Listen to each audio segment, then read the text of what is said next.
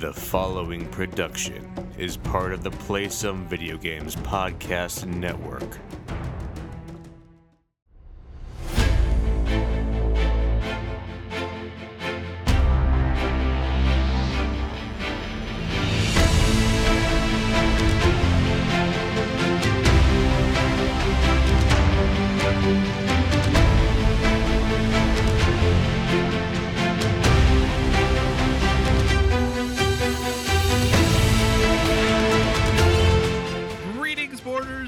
Welcome to Board with Video Games, the gaming podcast that strives for the right balance of coverage for games you play on your table and on your television. We're a proud member of the PSVG Podcast Network and thrilled to be part of the Dice Tower Network as well. I am one of your hosts, Kyle Hyman, and joining me on this co-op adventure, the guy who really should be familiar with me after 212 episodes. Josh, how's it going this fine evening? It's going good. It's going good. I think actually in a different world, I could be your familiar in the possible. Literal terms. Yeah, it's going good. Actually had a really great weekend, and I know that's like off. That's not normal recently, so it's nice to have like some nice things going on. You would appreciate. I'll tell an anecdote later about something that happened yesterday, which was really nice. Gotcha. Well, Josh, I'm really thrilled then that we can end your weekend on even a higher note. Yes. Because Josh isn't the only familiar person on this podcast. Making his return to the show is creative director at Plaid Hat Games and designer of the recently announced Familiar Tales, Mr. Jerry Hawthorne. Welcome to the show, sir. Howdy do. How's it going? You know, we're absolutely thrilled to have you. So it's going really well as a result of that. By chance, if, a listener's new or a listener isn't aware of who you are, Mr. Hawthorne, can you do just a little brief introduction? Who are you in the board game world? Well, I work for Plaid Hat Games, and I'm a game designer, and I've designed a few games that are out there and that people kind of know of. I've been doing this since 2015, I believe. People know me for Mice and Mystics and Stuffed Fables and Aftermath, and Comanauts, Tail Feathers, and I also did a lot of work on the old game HeroScape, if anybody remembers that game. And now I have a new game coming out called Familiar Tales. Awesome. Well, we are thrilled to have you here. And the bulk of our show is definitely going to be talking about Plaid Hat Games and the recently announced Familiar Tales. But we're going to go through, get a little housekeeping done before we get into a little bit of what we've been playing. So thank you so much for joining us this week, everyone. As always, if you have any feedback, questions, or suggested topics, hit us up at Board with VG on Twitter or check out all the awesome stuff over on the Instagram, also Board with VG. We're a proud part of Play Some Video Games, and PSVG is on Patreon. We are thrilled with the support you have given us there thus far. And if you'd like to monetarily support what we do, you can find us there at patreon.com/PSVG. Just like Edwin Kahlo, AJ Pentecost, Chris M., Devin Tyus, Joe Wilson, Josh Borboni, Nick Creature, Nick Fallhaber, Paul Calicote, RJ Kern, Stephen Keller, Zach Adams, Michael Taylor, Trucker Sloth, and of course, Horse Girl 69. But the most important thing is just that you listen and maybe share a show with someone who you think would enjoy it. We're also a member of the Dice Tower Podcast Network, so if you enjoy our conversations about board games and would like to dive deeper into that world, we encourage you to check out the Dice Tower Podcast as well as all the other members of the network. No matter what type of board games you enjoy, there's a podcast on the network that's right for you. So with that, before we get into all of the super interesting topics of what's been going on at Plaid Hat and of Familiar Tales, we're going to cover a little bit of what we've been playing. So to kick us off, Josh, why don't you cover a little bit about how you've been spending your time lately? Okay, so I forgot to mention. So last week I participated in the Extra Life charity fundraiser where we gamed for 24 hours straight, 25 hours because of that lovely daylight savings time. So all those farmers could get out there early on Sunday morning before the sun came up. I did forget to mention we played Back for Blood as well, which is a game that is not forgiving. A little too, it's just not fun. It's difficult. It's not as fun as Left 4 Dead. I saw something that said that the amount of people playing Left 4 Dead is still higher than the amount of people playing Back for Blood. I think it makes sense. They tried really hard to. I mean, it's the same studio, and they tried really hard to like recapture that magic of Left 4 Dead 2.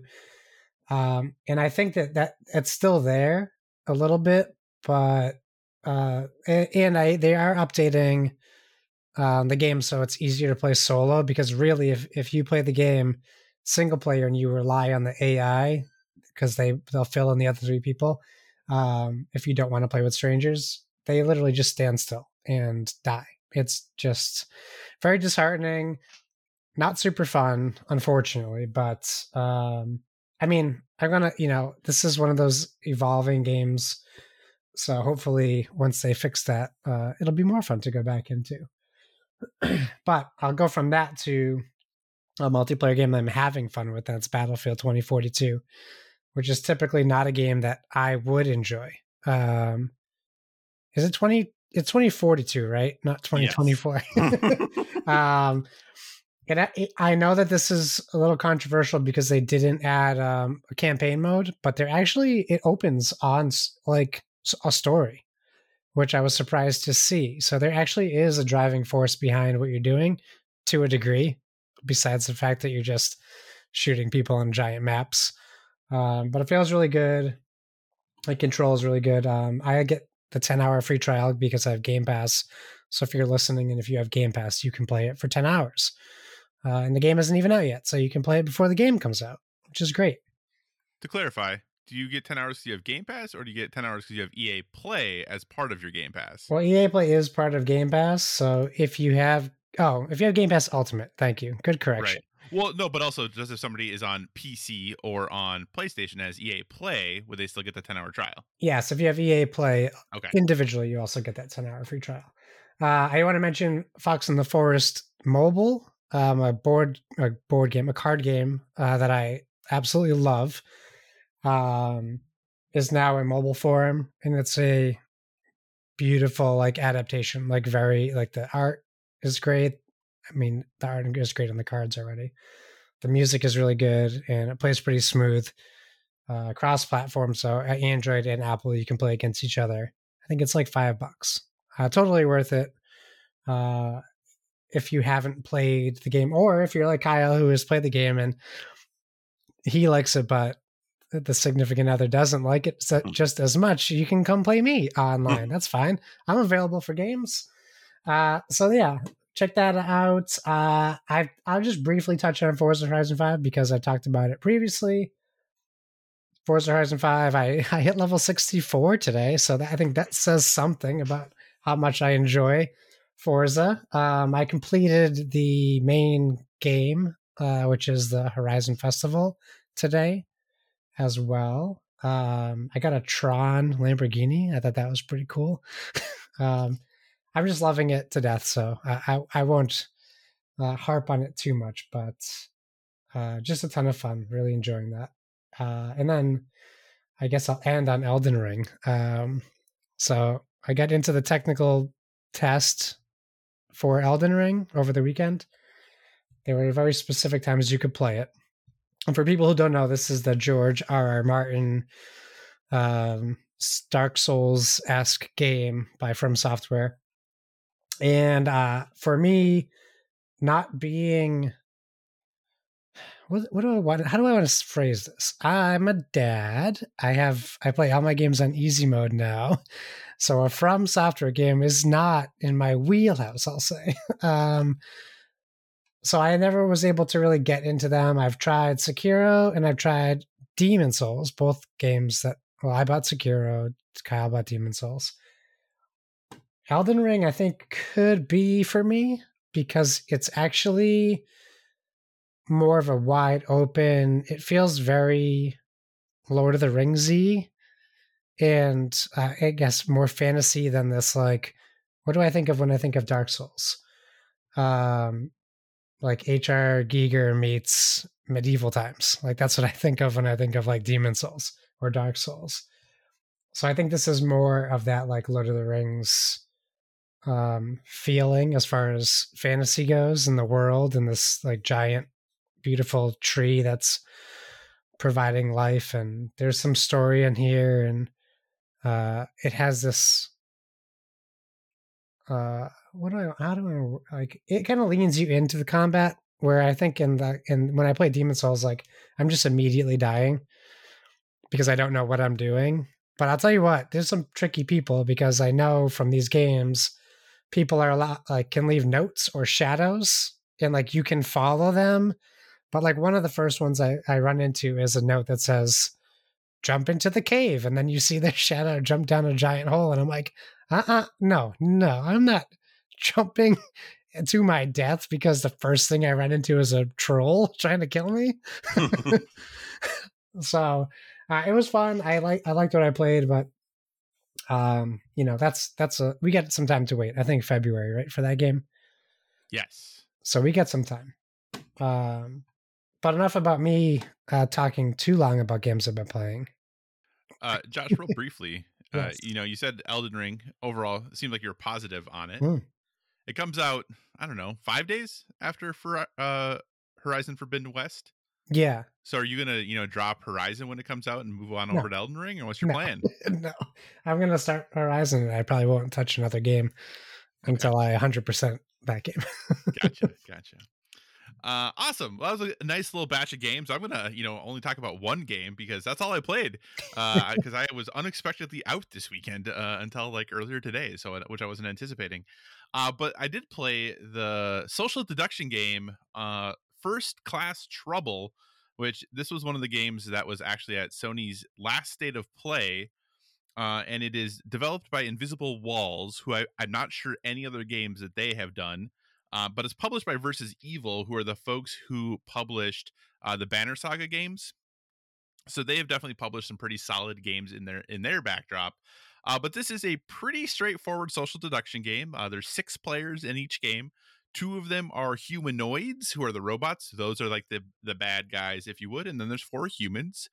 And the goal is just to either, obviously, as humans survive or root out who the 2 humanoids are and get them. You're on a spaceship, so get them blasted off into space. And as the humanoids, the goal is to eliminate the human players. One thing that's a little off-putting about this game is when you play a humanoid, it comes up and tells you who the other one is right away, which is great. And there are ways that you can trick the humans. You can like push them into the pool and they can't swim. So unless another human like uses like raft to rescue them, they'll die. You can like push them into fire. You can do this other thing. But if you're both together, one of you can hold the person and the other one can choke them to death. Like you literally hold down a button to choke them and you just stand there and you see their life go down. It's a little off-putting because you're like, hey, person, hold them so I can choke them. Like that's what you're telling the other person. So it's a little off-putting as a result of that. The game's a little buggy. There was a time when when I was playing the humanoid and my other humanoid partner, we were in a room with one other person and we were like, he went over and grabbed her and then I started to choke her and like I thought I killed her and then I just let go and she just started to run away. So then I grabbed her and the other person choked her and she still didn't die. God. So like, and then she was running out being like, hey, it's these 2 who are it. But like no one believed her because they thought she was. So we actually ended up winning that game anyway, even though it was very clear that we were the bad guys. Like no one believed her. So there are some bugs as far as that goes, but overall, if you're looking for a fun social deduction game that actually has a lot of different things that you can do as along the way as the humans, you have to like continually like resupply oxygen into the oxygen system. Otherwise, you'll actually end up just losing out on your oxygen and you can die that way. I have not been in a game I've only been in one game where the humans have won. It's very, very hard to win as the humans so far, but I think once everyone learns the ins and outs of the mechanics, I think that will change. So, like I said, it is a little buggy, but it is a free game on PlayStation Plus. So if you have PS Plus, you can get it for free. We had a ton of fun. I played with my typical Overwatch group when we were playing it, and it was a lot of fun. So I do think if you have a group of 6, it's a great time. But even if you have a smaller group and you go in with some randoms, it still can be pretty good. Though you do get some griefers every once in a while who are clearly are just there to cause mischief and mayhem and not kind of go through, which is always a challenge in a game like this. But overall, not too bad. Not better than I anticipated it would be, we'll say. Or you have a human player who gets strangled by 2 robots and then still gets voted out and never wants to play again. Yeah, I know. They were so angry. And which I understand. They're like, no, it was Kyle and this other person. Everyone's like, you're just saying that because you're clearly the humanoid. And I'm like, yeah, why would I? How did you get out if both of us were the bad people? Like, how did you get out of there? Like, yeah. And it worked because it was a bug. So, yeah, I guess. But, all right. Jerry. Yes. What have you been playing, sir? So are you talking video games, right? Or board games. Whatever you've been playing. Well, I, as you know, I'm a board game designer, so I play a lot of prototypes and stuff that I can't talk about. I'm already working on a game that I hope to have released here in the next year or two.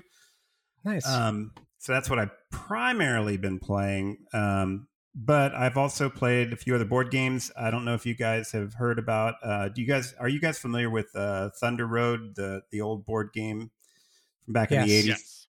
Okay, so Restoration Games is doing a revamp of this game, and I got so impressed with what I saw and like kind of interested because the mechanics seem to be different than the old Thunder Road. So what I did is I literally built my own prototype at home, since that's what I do for a living. I make prototypes all the time for myself and for other projects that I have going on. So I built a prototype of the new Thunder Road Vendetta, and I played it with my son. And I have to say, it's badass. We absolutely love it. It is a beautiful, successor to the Thunder Road name. And it was on Kickstarter a little while back, and they pulled it. It was going to fund, but they pulled it because I don't think it was going to fund as high as they wanted it or as it deserved. And they're going to kind of redo the Kickstarter and start it back again in January. And I'm super excited about it because it's really awesome. Are you guys familiar with all the whole Thunder Road stuff and everything? I saw the Restoration Games was doing it, and I think that it's actually a blind spot for me. I didn't remember the original game, but it seemed appealing as far as like what it looked like thematically. Yeah, it's this old game. Go ahead. I was just going to say, and I remember being around when it was played, but I have never played it myself. Okay, so let me inform you guys here. So this is this old game made for kids that came out back in the in the 80s. And it was this big box game, and it was basically trying to take Mad Max and make it into a board game for kids. And it was just this ridiculously simple roll and move sort of, I would call it a beer and pretzel game, but it was literally made for kids. But as adults, I played it. I've never played it as a kid, but as an adult, we played it a lot as a beer and pretzels kind of game. It gives you that whole Mad Max kind of feel. You get this team of 3 cars and a helicopter, and everybody gets their own team of 3 cars and a helicopter. You have a big car, medium car, and a little car. The big car is tough, the medium car is fast, and the little car is even faster, but fragile. And then you get the helicopter that can fly around and drop bombs on people, and you just try to, run each other off the road and be the last one standing kind of. And you play on this long road made of these boards. And then when you go off the end of the front board, you move the board so that you take the backboard off and you put it in the front. And any cars that are on that backboard, they slide off and then they are out of the race. So you're always moving forward in it. And it's just this linear, straight road with junk cars and stuff that you're trying to avoid as you're wrecking into each other and shooting each other and stuff. And it's really cool. But it was also really, really lame in many ways because it was just this roll and move kind of game that had these weird rules where you could do some stupid stuff with your car. And sometimes, you would do those stupid things, not because they were realistic, but because, they helped you win the game. Restoration Games came out with this new amped up version of it, and it really turns it into a legitimately really cool game, but it also keeps all the magic and all that fun and chaos of the old original game. And so I'm infatuated with it. And since I was such a fan, I have this huge collection. I have several copies of the old game, and I have all these custom little cars that I made. So I'm super excited about the new Thunder Road Vendetta from Restoration Games. tried it and I played it and we fell in love with it. And so hopefully it'll launch again in January and I'll back it right away. That's cool. It reminds me of we had who used to work with you. I always want to say Callan, but Colin Flores was on, and he used to do the Car Wars game, and I used to always see pictures of him painting and setting up all the cars. And when I look at pictures of like the old Ender Road, that's like exactly what I picture like that type of game to be like. So it looks really cool. Yeah, actually, Colin and I played a game called Gaslands. I think that's what you're thinking of. Oh, that's what I was thinking of. Gaslands, not Car Wars. Yeah. So Gaslands is like this cool tabletop game where you play it on this big tabletop and you create terrain and stuff, and you take old Hot Wheels or new Hot Wheels or whatever. You take Hot Wheels and you convert them into these Road Warrior type cars. And then there's these rules that came from Osprey that were like super cheap. I think at one point you used to be able to like download them as a PDF and you just print them off and then you make your little cars and stuff. And it was super fun. So I love that game too. I mean, me and Colin played that one a bunch. Yeah, there was times just in social media, like he was posting so much about that. Yeah. It was great. It was really cool to see. Yeah. It's a cool game. I'd love to, I would love it if there was like a really good video game that sort of recreated that kind of feel. I don't do a lot of video games because I'm just not good at them. And I'm older than you guys, so you'll see. But like you were talking about easy mode, I'm like even worse than that. I need easier than easy mode. Everything needs to be a tutorial for me or something. But my son got my son got the Mad Max game that came out on Xbox, and I literally watched him play through that thing, and I love just watching him play that game, and he was really good at it. So, have you guys seen that one? It's just a few years old, but I did play that one. I really enjoyed it for what it was. It was definitely a nice. I mean, it hit at the right time. It was right after. I mean, arguably. One of the, I don't know. I'm going to start talking about Mad Max, and we're going to get off on a tangent. But I don't know that I don't know that. Max. Yeah, I don't know that I've had a movie going experience that has duplicated what seeing Mad Max Fury Road was like in the theaters, where my hands were on the armrest the whole time, and I was just in awe.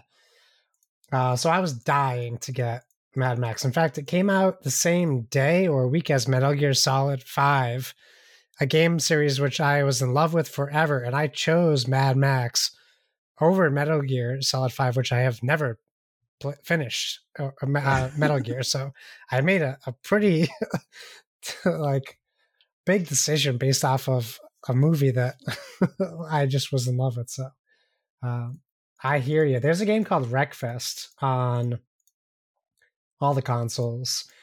You're not going to necessarily get Mad Max specifically, but it's very much it's easy to play. It's a Destruction Derby style game that has other race modes, so you're getting more of the fun arcadey damage to vehicles, and you can still be driving with like 1.5 tires and the front end of your car gone, and that's super fun. But yeah, I think you're right. I don't know that we've seen too many games capture that experience since the game you watch your son play, which was arguably a very good game at the time. Yeah, I think so. It was definitely one of the most slept on games of that year, for sure. Yeah. Because I played it as well. The only thing I didn't like about it is the jump button was in a weird spot. I was going to say the same thing. Like the jump button is like the top button instead of the bottom button. Yeah, that's like the one thing I remember from that game is like jump button was just mapped somewhere else and you couldn't change it. Yeah. And I was like, every other game, the jump is like here. And on this game, it's here. What are we doing? But same that's thing. Like the one thing I remember about that. I had a great time. I thought the game was great, but that was just the one thing that drove me nuts. Fortunately, there's not as much jumping. Yeah, it was like X's jump, so like normally that's like punch or something, so you're trying to jump and it was funny, but it was very off-putting. Any other games you've been playing, Jerry? I played The new World of Warcraft Pandemic game. That one's pretty cool. I played a buddy of mine. He invented a card game, which is pretty cool. I played that. And we played some miniature games, a prototype that another buddy of mine is working on. We played that, and it was really cool. I can't. There's like a lot of stuff that I play is like not released yet or out there. Yeah. Played some Summoner Wars. Have you guys ever played Summoner Wars? A bit. I played it a bit. Yeah. Kyle? I played it a bit back in the day. I have not played second edition though. Yeah, the new edition is just it's just bad to the bone. It's so everything that you can imagine about it is improved, and the new app, the new app version that we have is also really fun too. So, if you guys ever get a chance to play that, you can play it over the internet and stuff. It's really awesome. I saw Colby. I think Colby was playing, right, for like when it first launched, for like a week straight or something online, and they were inviting people to join in. Yeah, you could just like join in and play the guy that created it all week long. No big deal. I don't know how many games he logged, but he's pretty good. I can't imagine because he seemed very accessible while he was doing it, so he must have played a ton.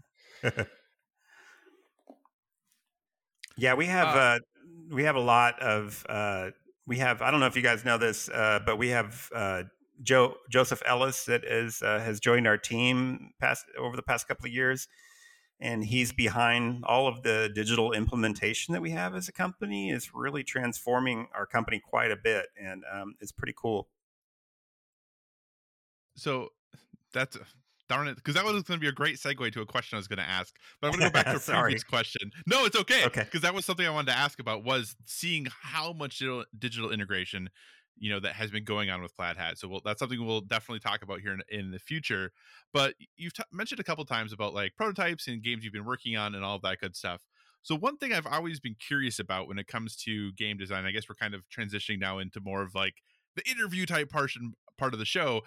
How often or how many like prototypes, how many plays do you play for an idea before you bring it forward and are like, hey, I think that I have something here. I really think this is something we should go forward with. Like, how much are you kind of putting things together on your own before you share it with others when it comes to that? I'd say like 95% of what I create doesn't get seen by anybody else but me. Sometimes I play it with other people. Sometimes it's just very flat and it doesn't pan out. Sometimes it gets sent back to the Forge to be reimagined, and we try it again. It's a lot of trial and error, So it's a lot. And unfortunately, a lot of that involves me putting together physical prototypes, because that's really the only way that you're going to actually be able to play something and get a feel for it. So that involves me printing and cutting and gluing and all that crap until I get a junky little prototype, and then I inflict that on my friend or a family member, and we either decide that it can move forward or not, and most likely not. So very few. So when I think it's tough to try to introduce my family to board games on Thanksgiving, it's really 0.1% of how tough that must be for you to try to force games on family members all the time, I would imagine. Yeah, I mean, my family just in general, my core family, my wife and kids and stuff, they're horrible. They don't like, testing my stuff, and they don't like playing games in the rough state like that. They don't have the vision to see through that. When I look at that rough stuff, when somebody else shows me their rough prototypes and stuff, I have the vision. I see like right through all that. I see the potential. But my family is not trained to see that potential at all. Right. And so they don't really, a lot of times they don't actually get it, and they don't see the things that I haven't implemented yet. I'm like, well, imagine that this is in here and this is there. And it's, when I make a map or something, let's say it's a game with a map or a board or something, it is literally just, block colors and lines, and it'll have actually written on it. It'll be like, there's a refrigerator here, there's a door here, just to try to help them. And it doesn't work. They need that immersion, I think. Sure. Yeah, I can't imagine how difficult that is, but Um, I don't know. I don't know. I want to say like it's nice. It's going to sound bad when I say this, and I don't mean it to be bad. It's nice to hear that you have all this at like work that you're putting into the prototypes as well, where I would imagine you must have that drive. Like when you say that like 90 to 95% of your games don't see the light, I can imagine how tough that is and how some people probably can't push through that. So um, a weird way of flattering you, I would say, is I guess I think that's a really great thing that you're able to do. Thank you. I mean, we can go down like this funky rabbit hole about what it's like to be a game designer, or different philosophies or approaches that people have. But one thing that I do is like I don't, and I've mentioned this on other podcasts, even our own Plaid Hat podcast, but I don't really waste anything. So if I have a prototype, I mean, I keep everything. So I have this huge, giant, tons and tons of folders, and inside each folder is the documents that I began. Some of them are just brainstorming ideas and stuff, and I keep all these, and I don't feel that there's any waste, because I know when something's working. It just might not be for the right game or whatever. I keep that stuff, and then I go back to it and I farm that for ideas when I'm working on new stuff. So it's never wasted. It's always there.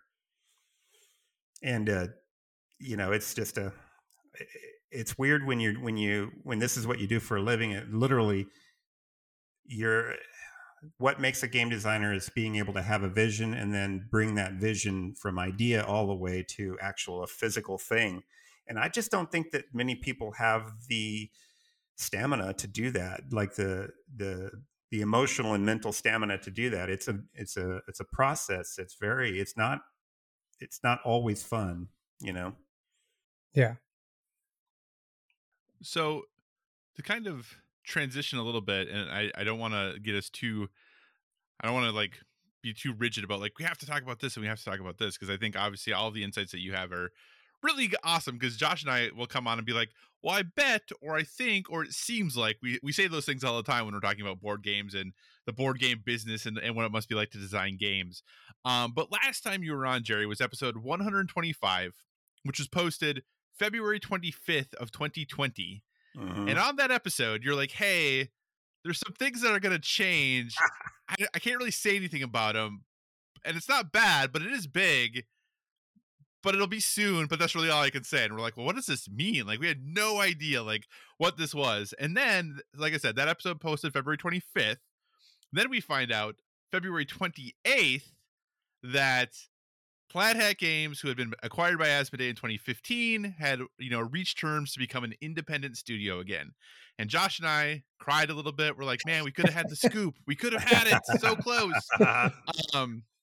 But in this time, especially in board games, in video games, studios becoming independent again is not the trend right now. Everything is consolidation, right? Yes. Everything is big companies getting bigger. Asmodee getting sold for even more money to another investment group. Like, everything is about big companies becoming bigger. So, what has that journey been like at Plaid Hat now in the last 18 months since that happened? And I know Colby has talked a lot about why the decision was made and kind of all of those things, but you have this huge change of becoming independent again. So if you wouldn't mind talking a little bit about what that's been like, what it was like to be along on the ride, but then also hey, the last 18 months in board games has been really interesting. So you decide to become independent. We hit a global pandemic. We have all these shipping things that are going on. What's it been like to be working in the board game industry, especially at Plaid Hat, for the last 18 months? Well, no pressure. It's yeah. We can go back, in time to when I was on your show last. So, I was on your show in February, right? Well, yeah. in the December, just prior to that, we had found out that Colby had been made an offer to do something completely unheard of in this industry, right?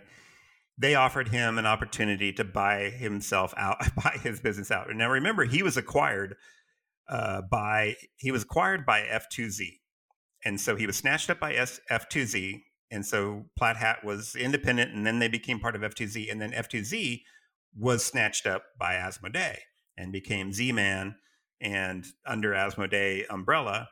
And so there was this, constantly purchasing. We had been bought twice basically prior to going back independent. Well, when he got it, there were some things about being in a big company that were difficult for a little company like us, who were so used to being agile and having creative control over what we were doing and how we market things and stuff like that. And it was just, we would just preferred to be independent. And so when he got the opportunity to become independent again, he took it. And so he told us in December, and we had to start preparing and stuff. And I found out that all my titles, all my IPs were going to be staying with Asmodee, and I was going to end up, with Plaid Hat Games. I was still going to be with Plaid Hat Games, but I wasn't going to have any of my old titles. Now, those things were all things that I had lined up to work on for additional content for those things, and I had all these plans, and I mean these plans were important to me, and so when I discovered that we were going to be going independent again, and that I wasn't going to have my IPs, I was going to have to start from scratch. It was scary. I'll admit, it was kind of scary, and at first I had a major panic attack about it. But then I went back to all my old files and stuff and started looking through, game design ideas that I had that I knew had merit, stories that I had written that I knew had merit. And I started just combing through those old stories and stuff and thinking about, which ones of those would I want to work on now that I'm free to work on whatever I want to work on, And so I remembered this old story that I had called The Inky Woods. And it was about these wizards familiars that had to take care of this baby, and they had to go into this enchanted forest and protect this baby from harm and stuff. And it was this compelling little story that I have always thought was a really neat little story. It'd be a fun way to do a cooperative adventure game where the players play the part of familiars. And so I started working on Familiar Tales, actually even before I was on your podcast. So, oh wow. Dang. Okay. So what then, obviously you become independent again, and then the pandemic hits. Yes. Okay. So how did things go with Plaid Hat for that? Like, obviously, games came out, like those things still happened, but what was that like for you all on the industry side? Okay. So we were in the process of going independent, and, it was taking longer. That whole process was a legal process that was taking longer than we thought, right? So what we thought was going to take 4 weeks is taking 8 weeks. It's taking twice as long as what we thought. And so we had our little office here in Dallas, Texas, and we were all working, but we were all kind of closing up shop on old things and starting to plan for new stuff. But then this pandemic news started to hit the news, this pandemic stuff, right? And so we started having offices within our building just completely shut down. Like, boom, they're gone, right? We were in a office complex, and they had, doctor's offices and dental offices and all this stuff. And next thing you know, they're just completely cleaned out. And pretty soon the office building that we were working in was like a ghost town. And this is still before we really started to have, big time shutdowns and stuff. And then when the shutdown hit, I mean, our lease was, I think, close to being up, and, Colby went ahead and, liquidated our office, and we all started working from home and stuff. And then Colby announced that he's moving back up to Ohio and putting his house on the market. And then some of my other coworkers are like, we're moving to Ohio too. And I'm like, oh, I can't. I'm like, so it's like, I've never worked from home in my entire life. I've always, had a place to go to work. And so now there's a skill involved in working from home. I don't know if you guys work from home, but there's a skill involved that I had never had any opportunity to sort out and stuff. So there's a lot of stuff for me to work through, like learning how to work from home.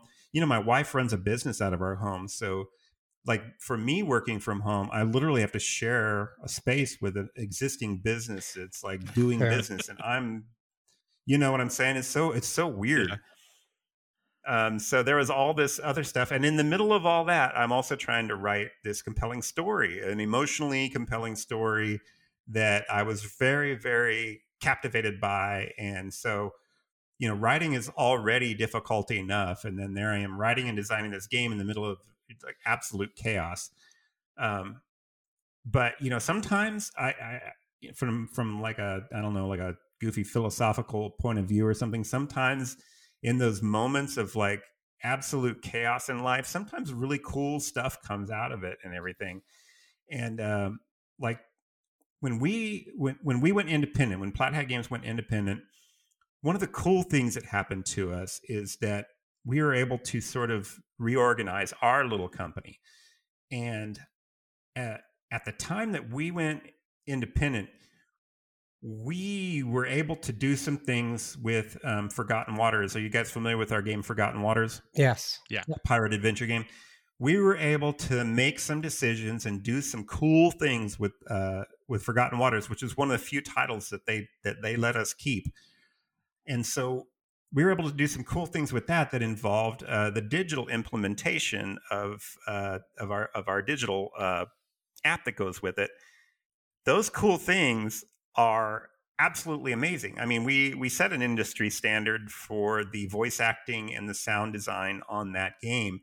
And app integration, we've done app integration right. We've done it in a way that the app doesn't intrude upon the game. You still have a full-blown board game experience. The app is just there to sort of enhance that experience and take away and do a little bit of the quality of life things that, some of the fiddly things that annoy people in board games, we're able to put that stuff on the app and take it away from the players so that all you have to do is just sit and concentrate on the experience.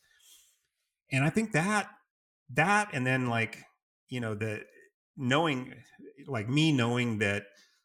that my next game is also going to be app integrated like that, and seeing all of that, all of the praise and fanfare on our Forgotten Waters app, that was a huge motivator for me, because this is the first time I've ever designed a game that has an app related to it. So I think those were some of the good things that came out of that big transition. We've also been able to go back to some of our older titles like Ashes and Summoner Wars. Yeah. Yeah. So we've been able to go back to those older titles and like really give them the love.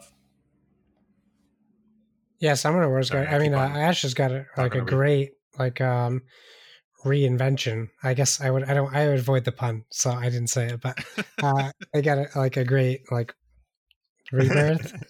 But the art looks incredible, and yeah, it really is something that I bought Ashes from my friend like many Christmases ago. We played it a few times, but then every time I see this Ashes new stuff, I'm like, I should really just jump on it because it looks really cool.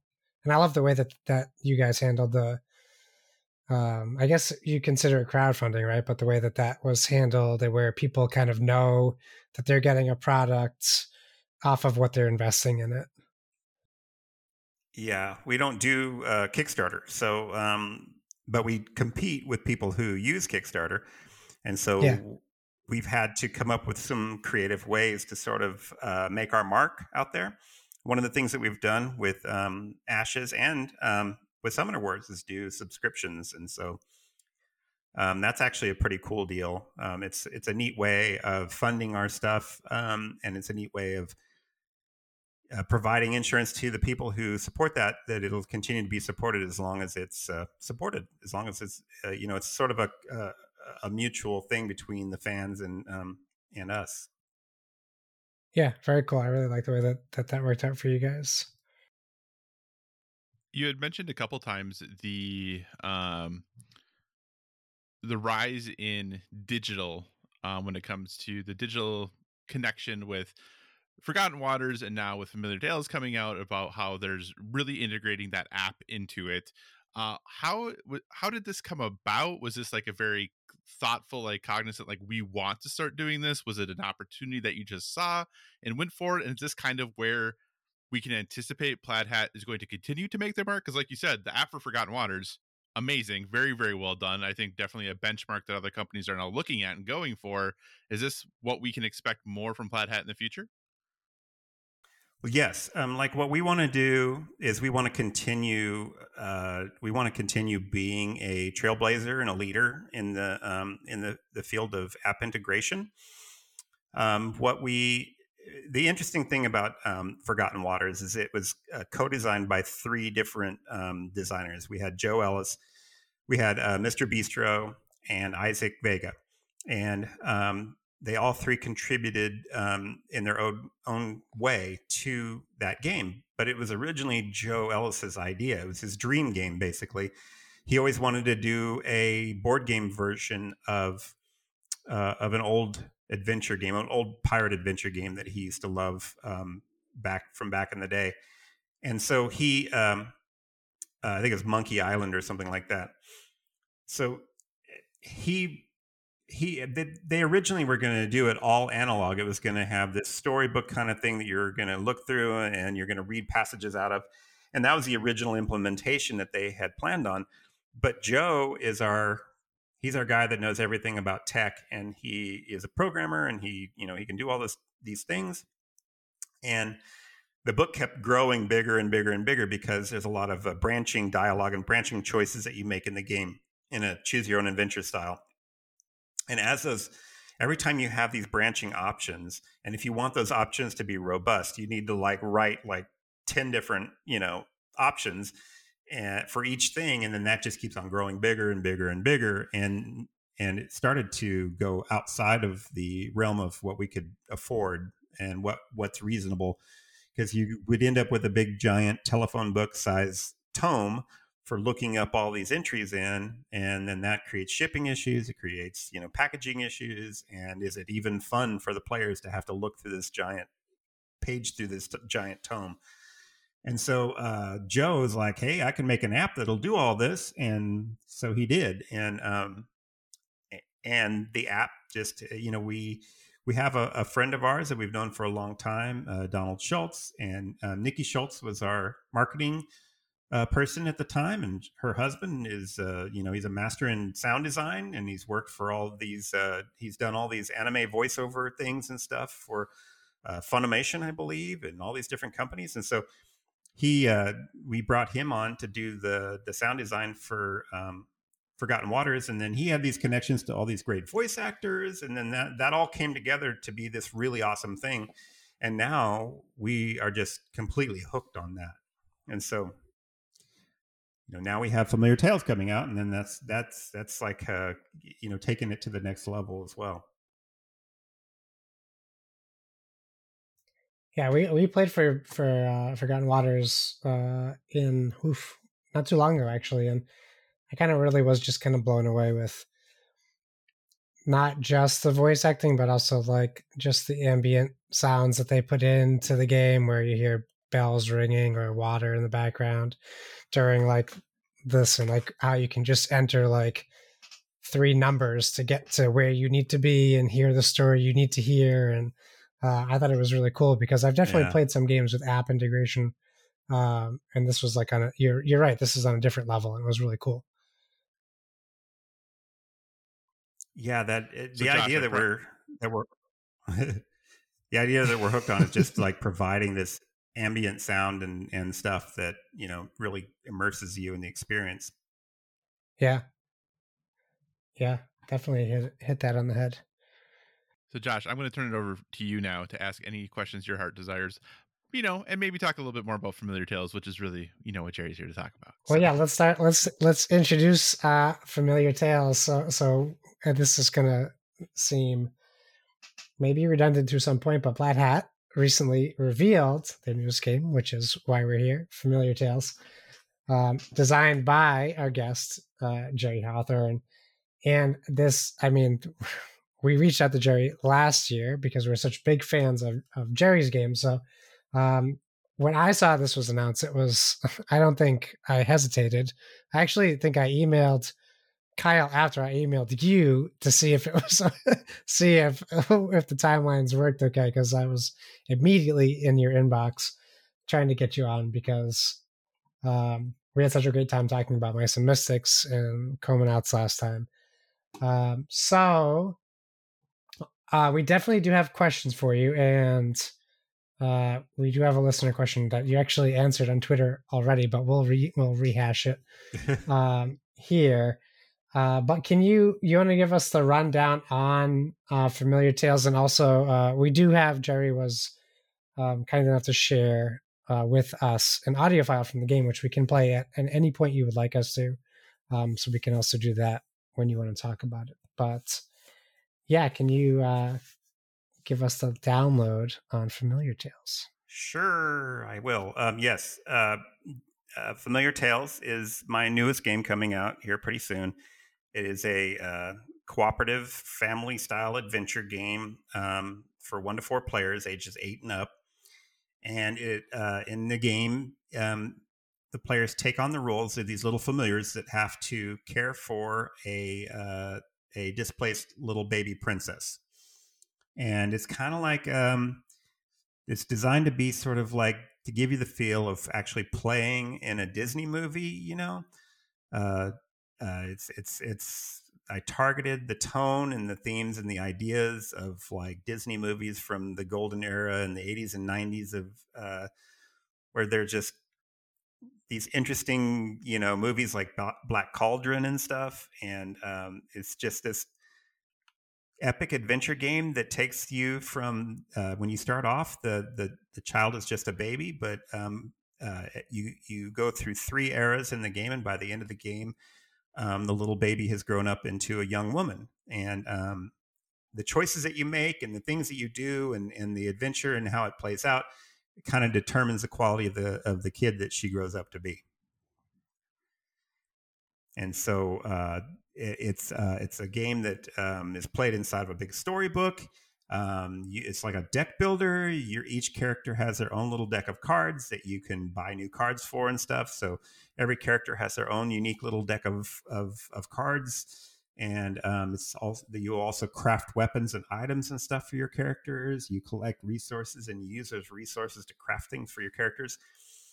And it's also has an app integration, which is super exciting because it's narrated and it has voice actors, has some really high quality names in that a lot of people are familiar with from other things, and it's just got huge star power. One thing that I really am impressed with is that the game has its own musical score that we have Andrew Manson and Christopher Sabat have written the musical score for the game, and it's dynamic. So the music changes based upon what you're doing in the game, and each character has their own musical score. So when it's your turn, when it's your character's turn, the music will kind of change and adapt, and you'll be able to know that it's your turn just by knowing, the music that's playing.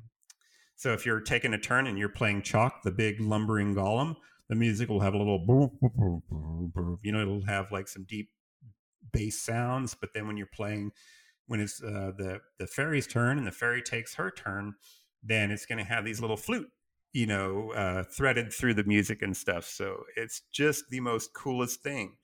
When you get into a fight, when you get into a battle, the drums kick in and the tempo of the music changes and it gets all into the battle stuff. Well, it's just like a video game.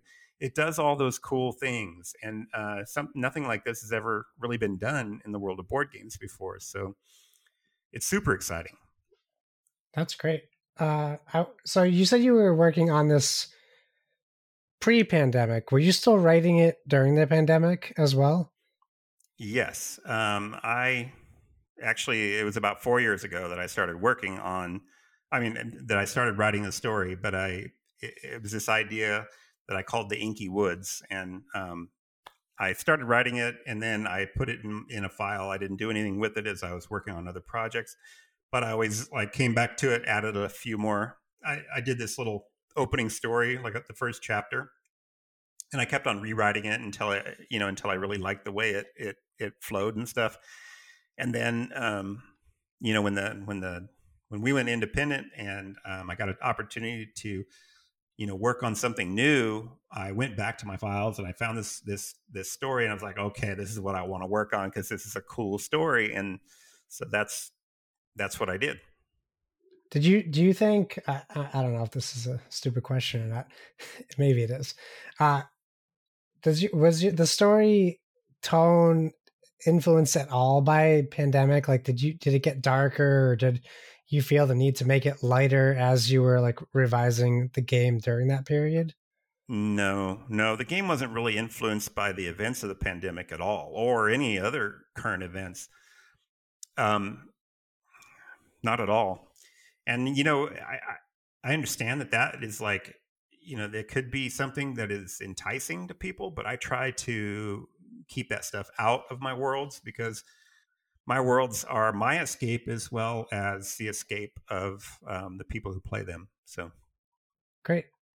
No, I mean that's we were talking about, there was like a new Pandemic release board game that came out, I think Pandemic Hot Zone, and we were always kind of talking about like what was like the board game landscape going to look like a year after like this started, and would people be leaning into it or avoiding it or anything like that. So I think it's just nice to hear that your vision stayed true regardless of what was happening.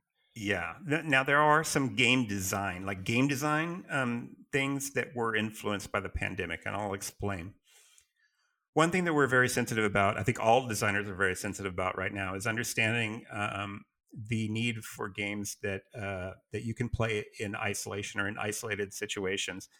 Like, my heart was breaking whenever I would sit and think about people who are single and living in an apartment, and they're on lockdown, and their whole experience is just within the four walls of their apartment. And I just started to I think everybody started to realize that board games can deliver a lot of comfort to people who are isolated and stuff, small families or people who are alone.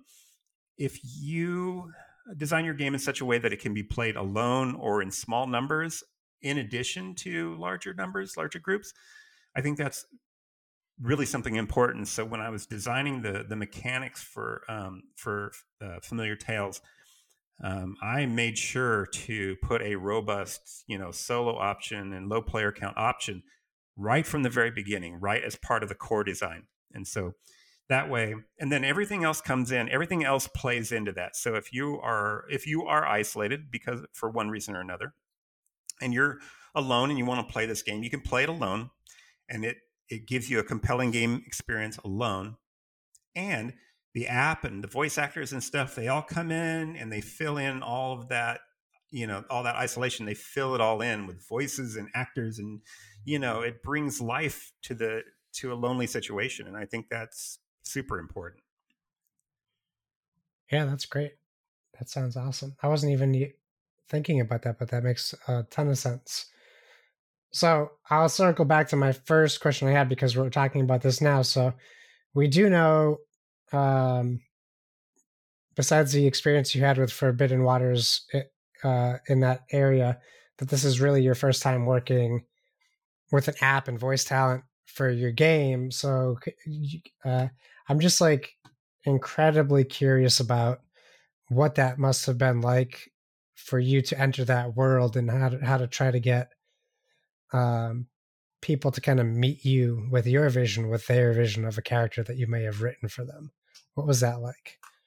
Okay, so yes, this is my first time working with an app, working with voice actors and all that stuff.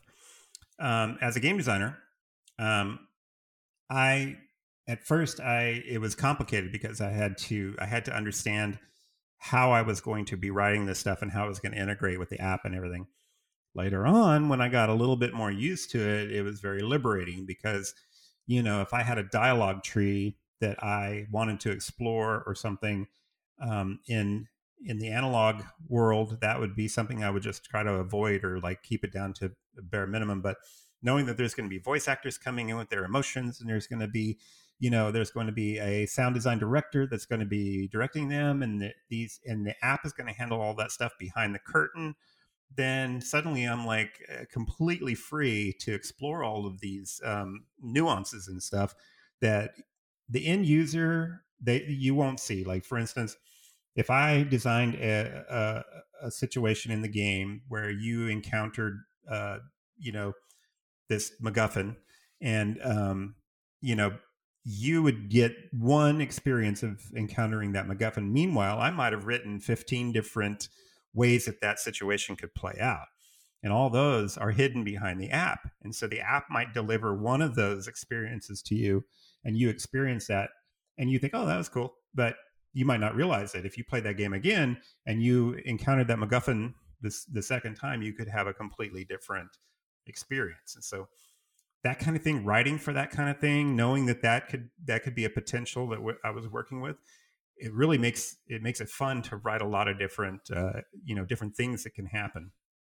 And then when it comes to the sound design, when it comes to the actors and stuff, we have Donald Schultz, who works for us, who that's what he does. That's his specialty, sound design. And so he manages all those actors and acts as a director for them when they're recording.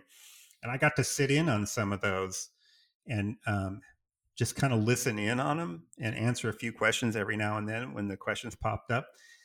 That is actually really, really amazing. I didn't have a whole lot to do with it. I just kind of listened in, answered a few questions, but it's really, really, really cool to sit in on that and hear these actors bring my characters that I created to life, to bring their words to life and to bring out their emotions, like listening to Justin McElroy play the part of the frog Gribbert in my game. That's just like really, really cool as he's like bringing my frog to life. And for weeks before listening to him, actually, when they had the studio time with him to record that, weeks and weeks and weeks of listening to his voice on the internet and imagining what he was going to do when he played my frog. And then finally having that day is really pretty cool. Yeah, I mean, I can't even imagine what that must be like, but it sounds like it was pretty freaking cool. It is. I mean, and you're listening to other professionals do what they do, and so you're like listening to people do the things that they do well, and you're listening to them do it well, and it's just really cool. I'd be tempted to put like some Ron Burgundy lines in there. And I'm Robert.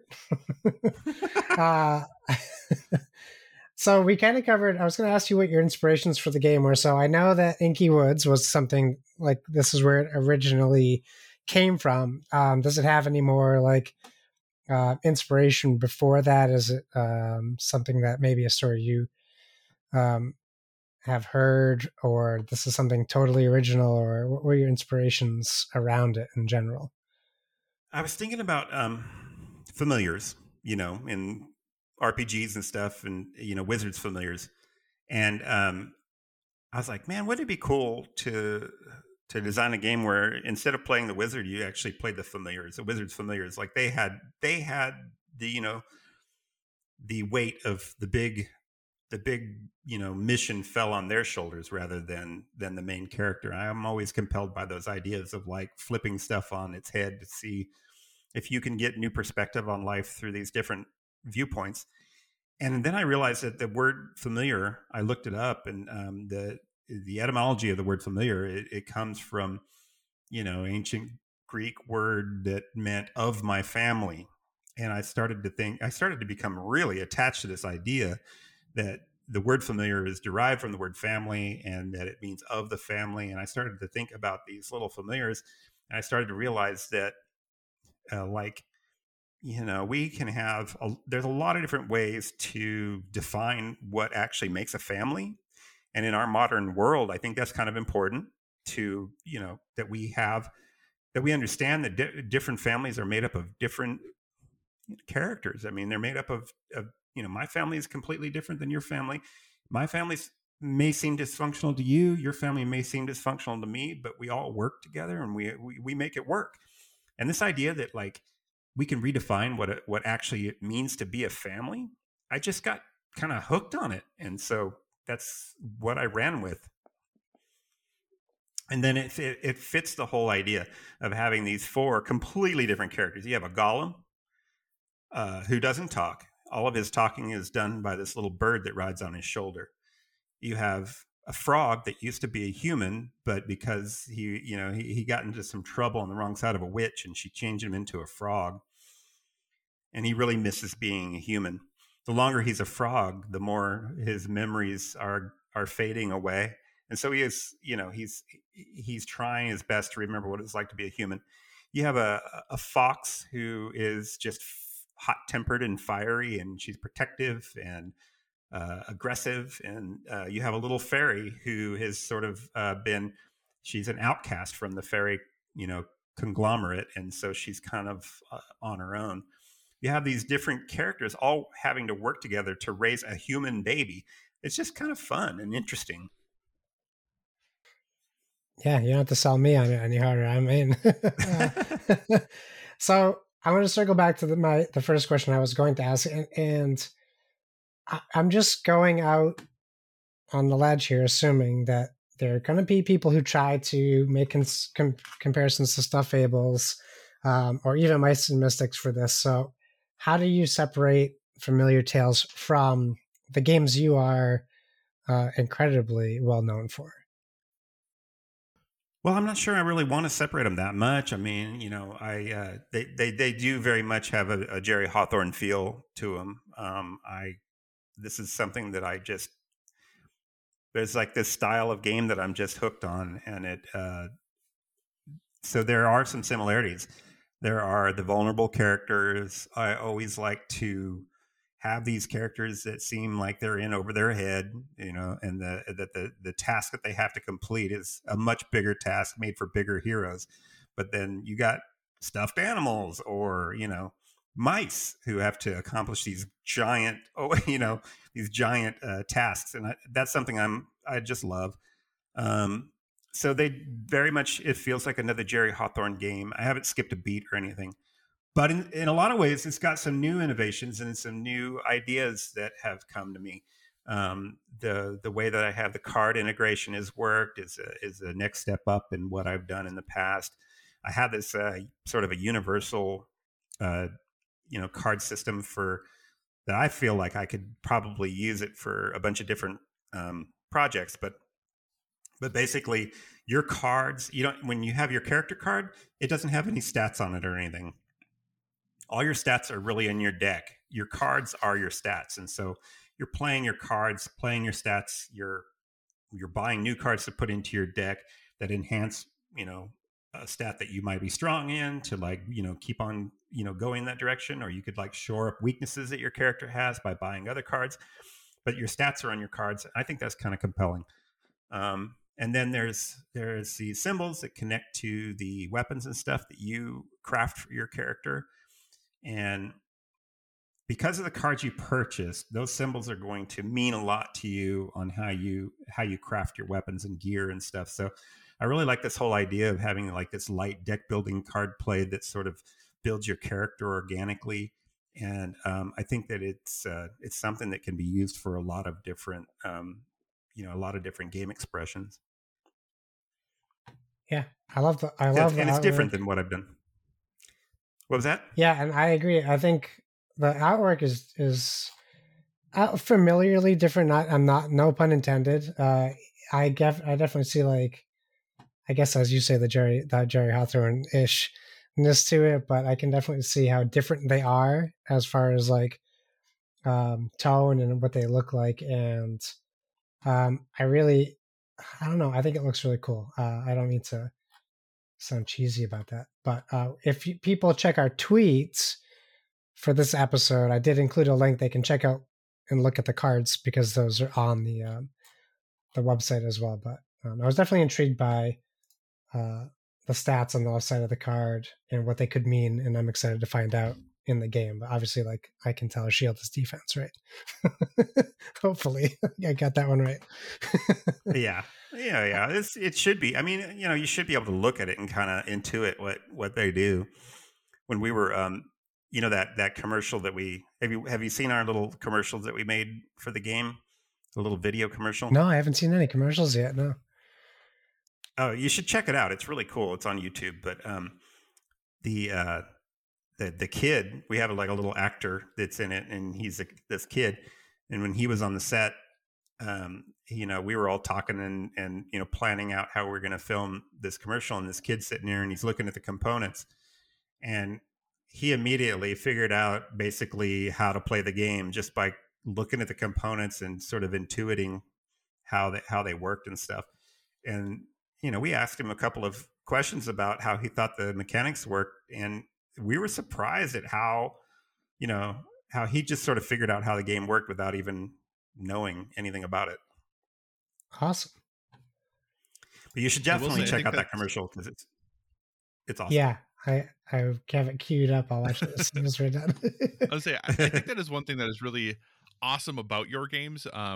As someone who's a big fan of playing Mice and Mystics and has played a lot of stuff Fables and like is very excited about playing this game now in January, I think that's one thing that you do a really good job of like things go the way you think they should. Like as you're going through and you're like, well, it feels like this should go this way. And then that's just the way it works. And I think you've always done a really nice job of that, of your games feel like the mechanics very much fit with the theme of how you're going. And if you don't know exactly, if you just kind of like go like, well, what does it seem like should happen? You're right 99% of the time, which is really nice. So, would you like us to, like Josh had mentioned, you had very graciously shared an audio clip with us. Do you want us to play that now and then talk to us about that a little bit? Sure. Have you guys listened to the clip? I have. Yes, we both listened. Well, I've listened to the whole thing. I intentionally didn't listen to it. Okay. I mean, did it sound like something that you would want to hear on your show or whatever? It's rough. This is like one of the rough earlier recordings, but it has all the actors' voices in there, and it's from a clip. It's a clip from the game that happens early on in the game, so I'm not giving away that many spoilers, but you can kind of hear the sort of the banter and the exchanges between the actors. But there's no music integrated yet, and very, very minimal sound design in there. But you can hear the actors and stuff, and listen to a little bit of the script if you want to. I was saying this is rough. Goodness gracious! Like you mean like, well, this was really early. I was like, I had no idea. So if I did this right, you both should hear this as well. And listeners, you should definitely hear this if I did this right. So we're going to go back and listen to a little clip of Familiar Tales. The familiars hurried down the dirt path as quickly as chalk would allow. Much to the annoyance of the others, the golem seemed nervous with its charge, scared to jostle or startle the babe. Blaze growled in irritation. We cannot maintain this crawl. Gribbert was inclined to agree. Friend Chalk, I fear we shall be found out if you cannot manage to increase your pace. Having been a human once, I can assure you, you do not need to treat the runt so fearfully.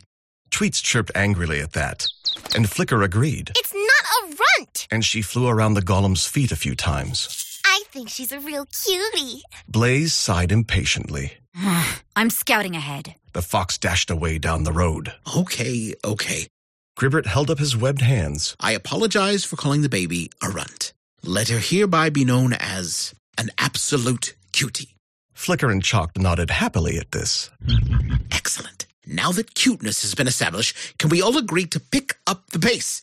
We still have far to go and the road is unsafe. Flicker waved a hand dismissively. Psst, it can't be that unsafe. The road is unsafe. Blaze had returned, her tongue out as she panted. The bridge across the Silverling is held by a multitude of armed men. We must hurry away before they spot us. In the distance was the Silvering, a wide tributary that twisted its way through the vale, aiming for a much larger cousin far away. Gribbert stopped to ponder their next move. We have two choices, I can see. We can attempt to lure away the guards on the bridge, then sneak across. Or we can follow the Silvering upstream and hope to find safe passage across. What say you all? None of them felt confident about what to do next.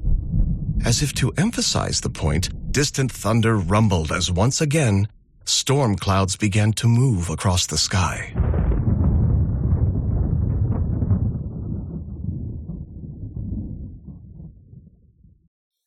Wow. That's awesome. So just to so I assume then at that point we would get to make a decision about which direction we wanted to go or how we wanted to tackle this situation. Yes. So like this what you listen to is a transition between like two scenes. So like you're leaving one scene and then this is the audio that you hear that transitions you between two scenes. And it presents you with a choice. Do you do A or do you do B or do you do C or whatever? So throughout the game, you're going to be delivered these choices through what you're hearing in the narrative in the app, and then you make the choice, and the app will have buttons for the choices that you make.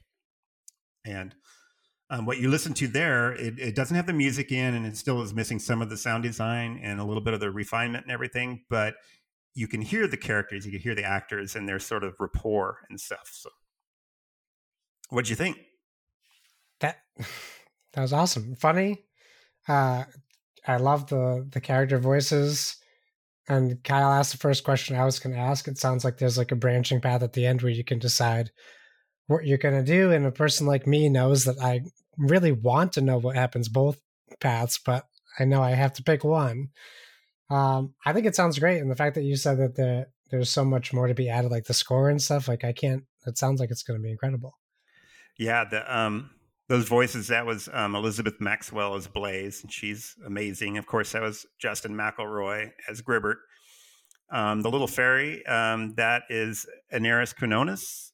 And the chalk, the grumbling, that sound, that was Christopher Sabat. So I think that he plays a part of the Gollum chalk. And so it's mostly just grunts and grumbles and occasional chuckles. You had mentioned, or I should say, at the beginning you had mentioned, but also on the website, it talks about how, duration is 45 minutes for playing the game. And you'd also mentioned that it goes through basically 3 eras that you kind of go through as you're playing. How, in the area of narrative adventure games, is one of the things my partner and I play the most. We've been playing it on Sleeping Gods lately. Like, it's an area of game that we play a ton. How long to kind of finish a playthrough of the campaign would you figure? I would say that, each chapter, there's 9 chapters in the game, and each chapter is going to take it's going to be about 2 hours to 3 hours per chapter. It depends upon which chapter it is. Again, you can save. There's save points throughout the game, and so you can play for a half hour and save or whatever, and take it in whatever size chunks that you want to take it in. So I guess it's about 20 hours or so, maybe. It's not excessively long or anything. When I say it covers three eras, it's the story is really big, but actually I don't ever really like a really super long campaign that involves a heavy commitment by the players and stuff, because I think those are more difficult for people to pull off. Sure. Yeah, I've been playing Gloomhaven for 4 years now. Once a month, if we're lucky. One of the interesting things about this game is it's played in 3 distinct eras. And so era 1 is the era of the baby. And so you play through the first 3 chapters with this baby that you have to take care of, with all the problems that babies bring with them, And then at the end of era one, you transition to era 2. And now the baby is a little girl. And she's, this precocious little rambunctious little child that, based upon how well you did in era 1 will determine, how rambunctious your kid is in era 2, if that makes any sense. And so at the end of era 2, you'll end era 2, and then you'll go to era 3, where the little girl's grown up into a young woman, and how unruly she is and how obstinate she is as a young woman will be determined by how well you did in the previous 2 eras. So you could really make a mess for yourself if you if you don't watch what you're doing in the first 2 eras, because when you got this teenager who knows magic and she has her own power and stuff, she can become quite something to deal with as a teenager. Yeah, sounds great to me. Let's hit. We had a Twitter question from, as we call him, super listener Splig at Dopalicious on Twitter. So he says, "How easy compared to Stuffed Fable?" So Splig was a big someone who constantly talked to us about Stuffed Fables, and actually, I will say, I think really encouraged me to reach out to you. So I'm thankful for for him as well. But he says his girls love stuffed fables, but he also 100% fudges the rules so they can enjoy the story. He feels like the app integration might take some of the pressure off of him. You're welcome to say what you said then, or you can just kind of answer it now if you want to in different words. Yeah, I mean, I remember this question. Yeah, the gameplay is a little more sophisticated than Stuffed Fables. I intended Stuffed Fables to be played with a little bit of a younger audience than what I have with Familiar Tales, but the app also comes in and does a lot of the, filling in of the story and really, really immerses the kids in it and everything. And the card play is really sort of straightforward. I mean, you have colors, you have symbols, you're matching colors, you're adding numbers. So there's light math and there's color matching. And I believe that, that a parent who is really into board games and into playing board games with their kids, I believe this game will be just every bit as perfect as Stuffed Fables is for that sort of thing, and better in some ways, and maybe a little more difficult in some ways because the gameplay is a little more sophisticated. Awesome. It's ages 8 and up. I think we put like ages 7 up on Stuffed Fables. So yeah, I can't speak for Splig, but like, and my son's only 4, but I'm always trying to, I don't want to say push, but introduce him into games that are a little bit above his age range just to see how he handles. But I also have a friend who is a listener of the show who he's the dungeon master, he's the GM, and he has a really good job of introducing his son into younger games, like more sophisticated games too. So I really feel like this could be right up their alley too, because I mean, my son he can't sit and focus, so it's a little harder for me, but I know that there's definitely kids out there who like my friend's son is playing Fireball Island, which is awesome because my son would look at that thing and those marbles would be gone in 3 seconds. So I think it also depends on those kids. Yeah. You'll be surprised at how quickly he'll change and how quickly he'll be doing all of this stuff. And it's going to be amazing for you. He wanted to play Monza by Haba again the other day, and he just asked out of the blue. And I was like, yeah, why would I ever say no to you asking to play a board game? That would be crazy of me. My son has always been, a big cooperative game player. He would much rather play a co-op game than any other kind of game. And he really just avoids head-to-head 2-player games at all costs. When we play a group game that's competitive, he is always the one who has to go and do some sort of weird approach towards, bending or, twisting the rules. To give you an example, when we play King of Tokyo, which we play a lot at my house. I mean, my family loves King of Tokyo. We play King of Tokyo. He goes for the energy cubes. That's all he does he goes for the energy cubes, and he goes for the energy cube win. Have you ever seen anybody do that? No, not in that game. Are you guys familiar with King of Tokyo at all? Like how it plays? Yeah. Okay, so you can collect energy cubes. There's lots of different cards that allow, and lots of different things you can do to collect energy cubes. You can roll the dice and collect those energies. Well, there's a lot of cards in that deck that you can just buy for straight victory points, right? So this is his technique, and he's won by doing this several times. But he avoids conflict. He avoids all the other stuff that the other players get swept up in, and all he does is go for those stupid energy cubes. And then he sits there and he builds like a little pyramid out of his energy cubes. And then anytime he gets a chance, he spins them and buys victory points with them. It's just the most ridiculous thing. But I love the way his mind works. Yeah, that's great. It's a unique, like I now that I think about it, it makes a lot of sense to play that way in King of Tokyo. People are so busy fighting each other, they might not even notice you going that route. Yeah, and for a person who avoids conflict so much like he does, it's like, I guess, the perfect approach for him. I was actually kind of impressed that you could actually win that way. And not more, I mean, more than once. I mean, he's won that way like 3 or 4 times, and it's like the craziest thing. It still blows my mind that the game is designed in such a way that it supports that path to victory. That's great. I didn't even know you could win that way. So that's, I didn't either until that's he something did, new I learned today. I will say I have tried, because I'm the person who always tries like every possible path to victory Yeah. to play a game. I really don't care about winning. I just want to see what if I all the ways I can win. Yeah. I've never won that way. It has never worked out for me. So I didn't know you actually could. Like I knew it was a possibility, but I was like, I didn't know anyone actually could win that way. I tried it once. Okay, I tried it one time and I hated it, and I just was like, I didn't get anywhere. I just like completely got stomped on by everybody. Yep, exactly. So. That was basically my experience as well. So I was like, I didn't know you actually could win that way. So, oh goodness gracious.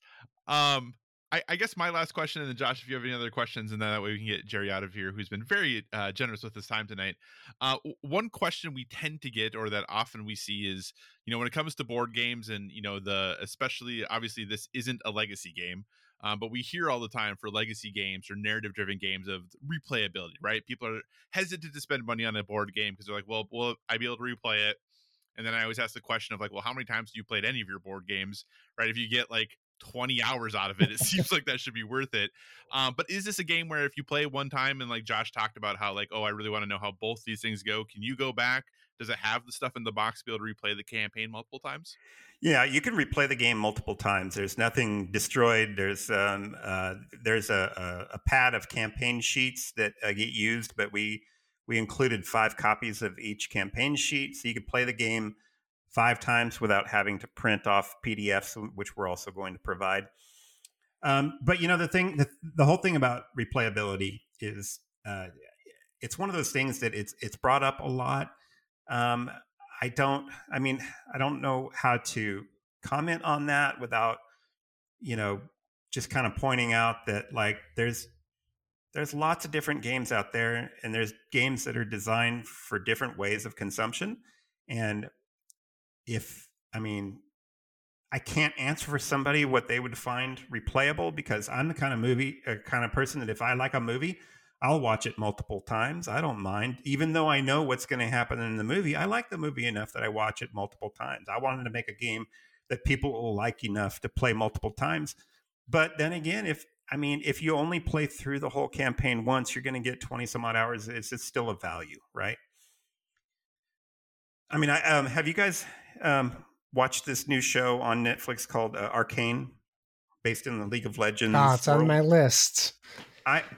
I'm so blown away. So I watched episode 1 4 times. I watched episode 2. I watched it 3 times. And tonight I'm going to watch episode 3 for the second time. And I'm probably going to watch each episode multiple times. This show is flat out amazing. If you haven't watched it yet, you need to like get off this podcast and go turn it on. It is flat out amazing. It's both visually, and the story is amazing. The characters are fantastic. So I can't say enough good stuff about it. But that's an example of me. I consume my stuff multiple times, because every time I've watched the very first episode of Arcane, every time I've watched it, I've gotten some more out of it, you know? And I love it so much, I want to absorb everything I can. I want to get every flavor out of it that I can. And that's just the way I am. So there's different stuff out there for different people. I don't mind people asking about replayability. It's an important thing to those people. But to me, I mean, I bought the Descent, you know, the new Descent game. And it's an expensive game. I don't care about the replayability of it. I'm going to play through that thing, and I'm going to get every little bit of flavor out of it that I can. Agreed. We are on the same page, I think, with replayability. The three. I think it's a topic that just, I mean, it's always been around. It's always been around in board games, but it's a topic that I think it gets more lip service than it really deserves, honestly.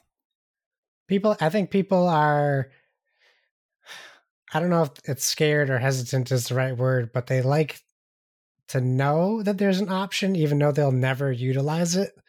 And I think that gives some people more motivation to purchase. For me, like Kyle and I were constantly talking about games we have not gotten to the table.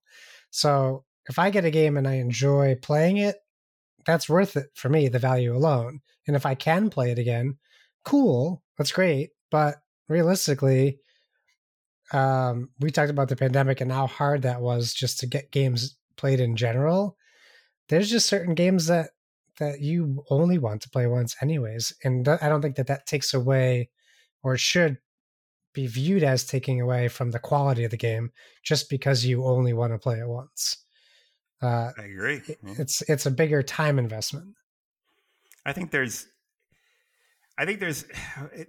like replayability could be linked to like other factors, and then to like speak about replayability in isolation without speaking to the other factors that lend into a game's replayability or not, I think that's like a mild injustice, because like games that are easy to get onto the table, that are literally easy to set up and easy to get into, quick to set up and quick to tear down, those games are going to get more plays. Like literally in my house, if it's easy to set up and it's easy to like sit down and start playing, you don't have to comb through the rule book a bunch of times or whatever, those are going to get more plays, and that's going to be more replayable, and that's going to be a factor that's going to lend into that. What I want to do is I want to create games that have an emotional attachment to the story that sort of pulls you back in, and that are easy to set up and easy to play, so that you don't have to go through the drudgery of like, setting up something that has a lot of fiddly bits and stuff. So that's what I've always relied on. I mean, none of my games, go back to Mice and Mystics. Mice and Mystics really probably, once you play through the story, you know everything, you know what's coming and everything. But I know people who've played through that dang thing many, many, many times. So even knowing what's coming around the next corner, But Mice and Mystics takes maybe 10 minutes maximum to set up. So that has a lot to do with it. Yeah, we make jokes about Marvel Legendary, how long it takes to set that game up and put it up, and they're like, did we not play it because we don't want to set it up? And yes, that answer is always yes. It takes just as long to set it up as it does to play it. I think about those big Kickstarter games that have like multiple boxes that come, and people are taking pictures that put them on the internet. Oh, my such and such arrived, and they have like a stack of boxes that's like as tall as my kid. And I'm like, okay, good luck. Because when you want to play that, are you just going to like open up all those boxes? Where are you going to put them all? Like, what do you get? Okay, you're going to have to go to box B to get, MacGuffin A out of box B or whatever. I don't know how. That's just, there's a certain excess that like literally takes away from replayability, because it takes away from playability. You know what I'm saying? Yeah, 100%. And I'm very fortunate in my household that like in our basement, we literally have like a board game table and that's one of the reasons why I think I like Sleeping Gods as much as I did, is we set it up and it just stayed there. So like every night we'd go down and it was like watching an episode of television. We'd play through like one little part of Sleeping Gods, and then we would just leave it there and then go back and do whatever and come back a night or two and do it again. Because I can't imagine when I finally packed it up the other day to like save it. And I was like, oh man, if I have to unpack all this, like, I don't know, like when I'm going to unpack this all now that I've put it all away and it's all nicely put away, I'm like, I don't know when I'm going to like put the effort into unpacking all of this. And that's, I think, one thing that is a challenge is when you get those really, even when games are really awesome, Marvel Legendary, great example, great game, just set up at this point with so many expansions and so many other parts. It's just really hard to stay it down and be like, okay, I have 2 hours to play a game. I want to play as long as I can for that 2 hours. So yeah, I get you. I played Sleeping Gods for the first time after like being fascinated with it forever. I ordered it from a website, and that ended up eventually canceling my order from the website because they kept on getting delayed. And then the final time that they got delayed, they were like, it's going to be like 3 months. I'm like, well, I'll just cancel it for now. A buddy of mine got it, and so we played it for the first time the other night. It's a beautiful game. It's a beautiful game. And it has like these really, really compelling elements to it. The story's gorgeous. I love that game. But the whole time, like because I've gone through Making Familiar Tales and stuff, and because I know what I know as a designer, the whole time I'm thinking to myself, holy crap, an app would just make this game completely rock awesome, because you wouldn't have all that. The quality of life factor of like not having to deal with all the fiddly stuff in Sleeping Gods, just be letting an app do that stuff. My God, that thing needs an app. that an app would like completely solve all of those issues, and you would still have the board game experience because you'd have that awesome card combat where the cards. Josh, have you played Sleeping Gods? No, it's on my list, but I think now I'm going to wait for second edition. The combat is so interesting to me because these cards, you line up the cards next to each other, and they all have a grid on them, and there's like this way to like with the things that you do in fighting and everything. There's this way to like cross over from card to card. It's just so neat, and all that stuff would be so much more sparkly if you didn't have the overhead of all the fiddly bits and all the book and all this stuff. I think that it would just. I mean, but of course, I'm completely sold on apps right now. So. Well, but I think you bring up an excellent point because honestly, as you were talking about like what you're trying to do with Familiar Tales, because literally was playing Sleeping Gods up till a week ago, I literally was thinking about flipping through that tome of a book and trying to find the right page and then reading through the thing and then checking off the thing. And I mean, it's like 4 books you're going back and forth between to make sure you're doing everything right and getting all the story and like all of that. So honestly, like I said, my partner and I, we've played through your couple previous games that were kind of in this series. And when I was talking about the podcast, and I'm like, oh yeah, we have a really great guest on. She's like, oh, I'm like, oh, Jerry Hawthorne. She's like, should I know who that is? I'm like, well, he designed Mice and Mystics, and he designed Stuff Fables, and he's got a new game coming out. And she's like, oh, did you pre-order it already? And I was like, well, I'm going to tonight now that you said that. Like, yes, like she's super excited about it. But I do wonder, like having the app, I'm really wondering how she's going to feel about it since we've just played this, have played your previous games. Because I've played some app-driven games, the Lord of the Rings stuff and all that good stuff. But I'm really curious what she's going to think. So. Yeah, me too. I'm curious what the public's going to think about everything. Although I do have a feeling like I know that the public loved the app integration in Forgotten Waters. So I know that we've taken it to the next level in this game. Literally, Joe has we upped everything. And so I can't imagine like I'm almost certain that the praise and stuff about the app is gonna be there. Like I said, it doesn't take away any of the gameplay. All the board game play is there. It's just any of the fiddly stuff that would take you out of the game. We just hand that over to the app. Awesome. Josh, any final questions? I think we've kept Jerry long enough, but no, we can move on to Well-Rounded Life, I think. Awesome. Jerry, any final things you want to say then about Familiar Tales before we wrap the show up?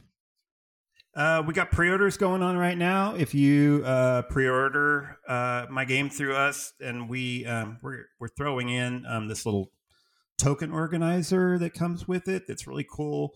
It looks like a little market, and it holds all of the little tokens in the game. And our pre-orders are going to be up until sometime in January, and then the game is supposed to arrive in late January.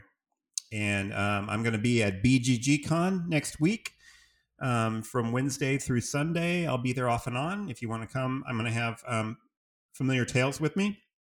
So if you want to try it out or anything, just contact me at go through Twitter. I'm mice_guy on Twitter. And so you can contact me through Twitter, either through direct message or whatever, and set up a time to check out my game. And I'm also going to be in the main game playing area, kind of, maybe hoping that people will sit down and play the game with me and everything. I'll have an early prototype of the app with me that has some of the voice integration and some of the music integration in. And it's pretty cool. So hit me up at BGGCon. And I'm also going to be at PAX in Philadelphia in December 10th, I think, is when that starts. And I will be showing off some Familiar Tales there. We will not have it for sale at PAX, but we have it there to preview. Awesome. Is that enough? That was great. No, that was awesome. That was awesome. So with that, we'll move on to our recommendations for a well-rounded life. Obviously, we're a gaming podcast, but we do want to give our listeners one other thing we're currently into that's kind of helping us live that balanced life. Jerry, as the guest, you get the choice. Would you rather go first with a recommendation, or do you want Josh and I to do ours and then you'll give yours at the end? Actually, I've already made a really good recommendation. Please watch Arcane. Phenomenal. You won't regret it. So are you a League of Legends person, or do you just like the show? I know nothing of the game whatsoever. I actually, after I watched the first episode of the show, I went out and checked out League of Legends, and I realized it was a MOBA. And I'm like, what the hell does this have to do with the show I just watched? Because the show is very much like a sophisticated, storyline and characters, and very, very good depth of character building and stuff. And then I went out to the internet. I'm like, this is just a 5-on-5 MOBA. So it's pretty cool. Yeah, I knew nothing of the game. Okay. Well, just because with your praise for it, because I have played the game, but just very passingly. So I was like, maybe I can like this show, even though I have passing knowledge of the game. And apparently you can love it with no knowledge. So that's even better to know. So none. awesome. I had zero knowledge, but I went out. I literally today I was like, I went to their website and was looking at the different characters and reading the character bios. There's like 126 characters or something that you could play in that game. And I was reading the character bios to see if any of the characters were in the actual show. And come to find out, some of the characters are in the show, but but at the state of their life that they're in the show is different than where they're at in their life in the game. So you see them when they're younger, when they're youth in the show. And so then I kind of got chills because it was kind of cool that you see these like big time heroes in the game, and they're like, and I see where they're going and I see where their characters are right now in the show. And I kind of got that little chill there because I was thinking, this is pretty damn cool. They're like doing some serious world building here. All right. Josh, do you have a recommendation? I do. Hey, I just pre-ordered Familiar Tales, by the way.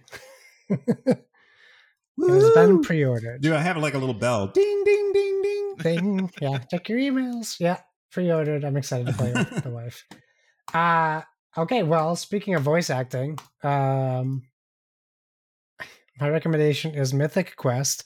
It's on Apple TV Plus. I think they're stealing that from Disney a little bit. But if you have PlayStation Plus, you get 6 free months. You can redeem it up till December something. So I figured now is time for me to start watching all these shows there's a lot of content on Apple TV right now. But Mythic Quest was one of those ones I knew I wanted to check out because I really like Rob McElhenney from It's Always Sunny. I didn't really know what to expect from this show, except that him and Charlie Day write it. So I expected a little bit of like raunchy, funny stuff. This show's blowing me away with how incredibly well done it is. It's incredibly written. It doesn't hurt that it has Ashley Birch, which is why I mentioned voice acting, who voices Aloy, the best. Well, I'm not going to go off on that tangent.